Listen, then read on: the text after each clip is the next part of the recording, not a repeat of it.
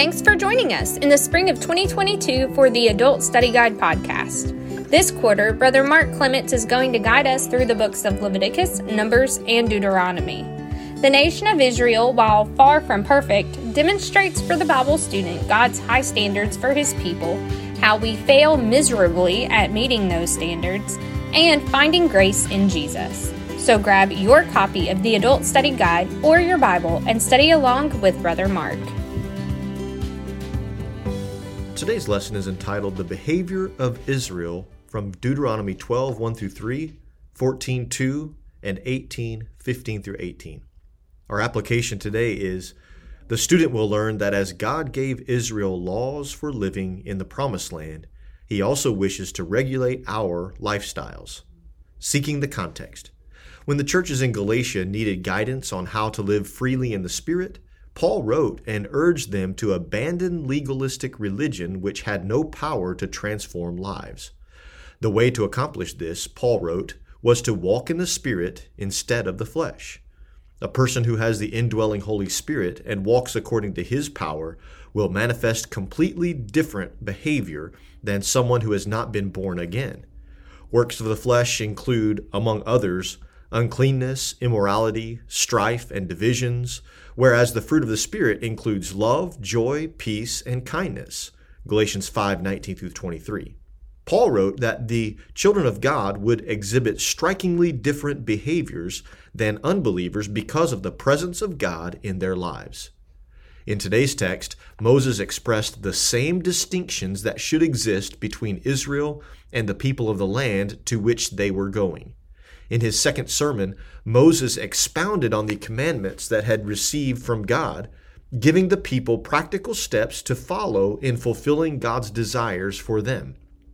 Just as there should be observable differences between the way a believer lives his life as opposed to an unbeliever, God reminded Israel that they were to be separately distinct from the nations surrounding them. Why would it matter whether Israel remained distinct? As opposed to every other nation, Israel was handpicked by God Himself to shine the glory of God for the world to see. It would be through Israel that Jesus would come and offer salvation to the world. God called Israel to play a unique role in the history of salvation, so their representation of Him to the world was important. The same is true of Christians today. As we look at today's text, we will observe the practical ways Moses challenged God's people to live out their faith. They were called to fight against idolatry, to remember their identity, and to obey the leaders God would give them. These principles we will glean from Moses' instruction. These principles will also apply to our own lives as God's children. We have been called by God to salvation for the purpose of glorifying Him in this world. Today we will learn how to accomplish that purpose. What happens when we live according to our fleshly instincts? Searching the text. Number 1, commit to holiness. Deuteronomy 12, 1, 2, and 3. These are the statutes and judgments which ye shall observe to do in the land which the Lord God of thy fathers giveth thee to possess it, all the days that ye live upon the earth. Ye shall utterly destroy all the places wherein the nations which ye shall possess serve their gods, upon the high mountains and upon the hills and under every green tree.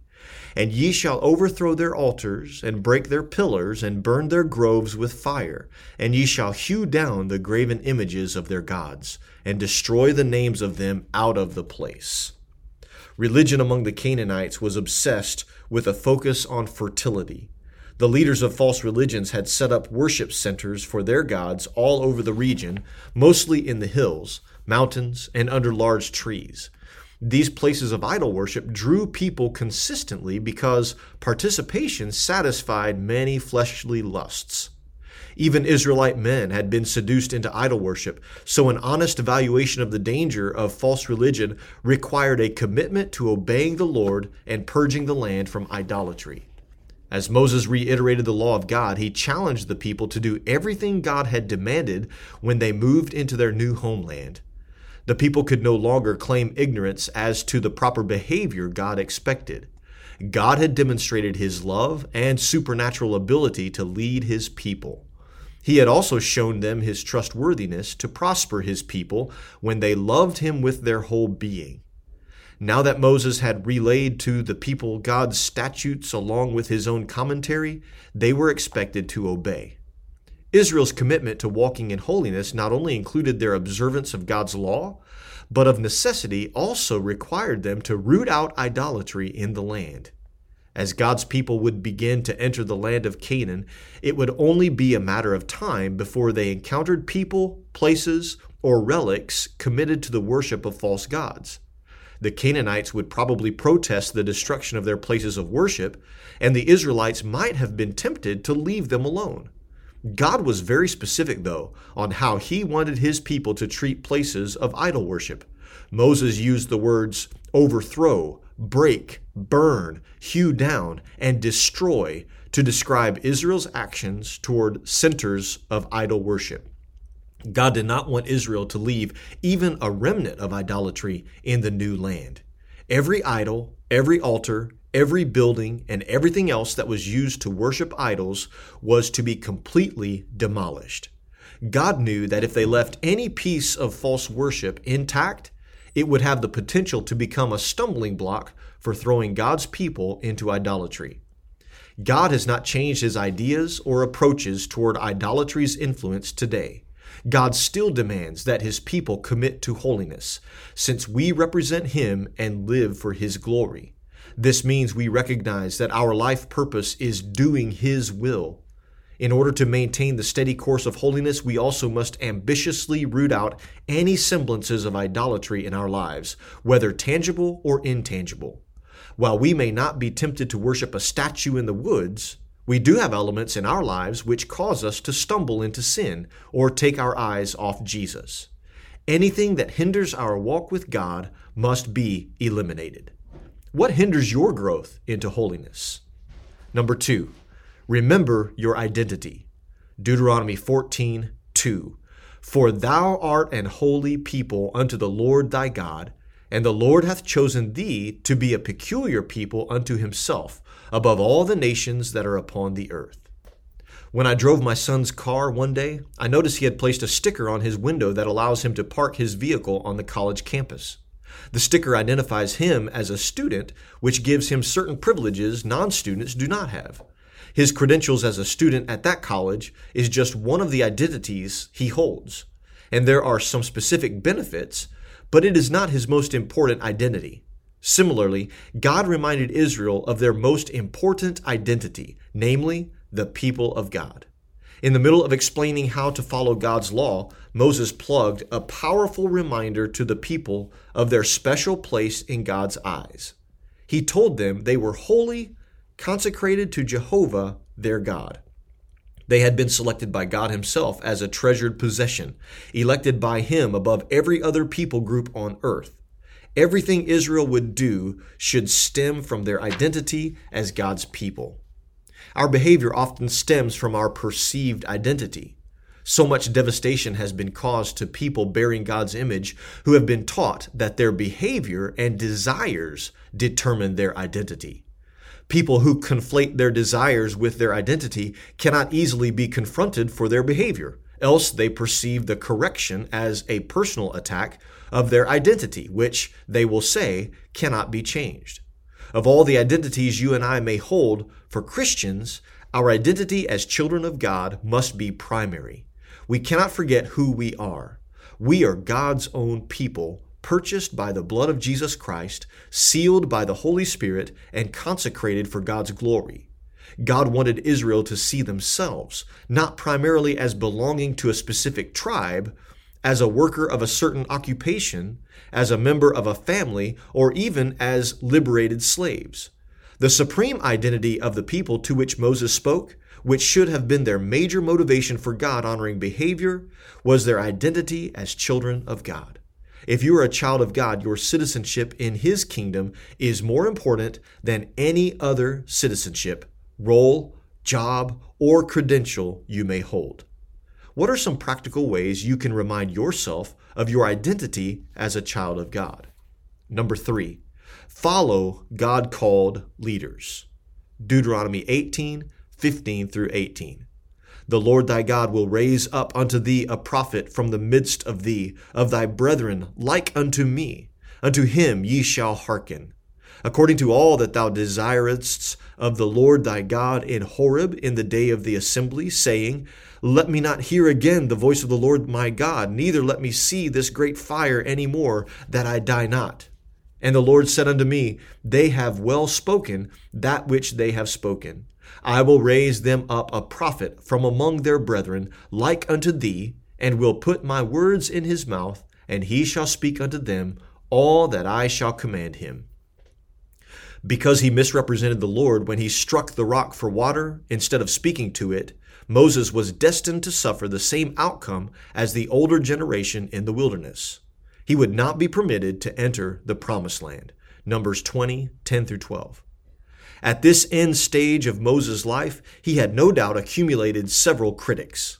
There were probably several people who did not like him, envied him, or refused to honor him. But Moses was the only leader the people had known.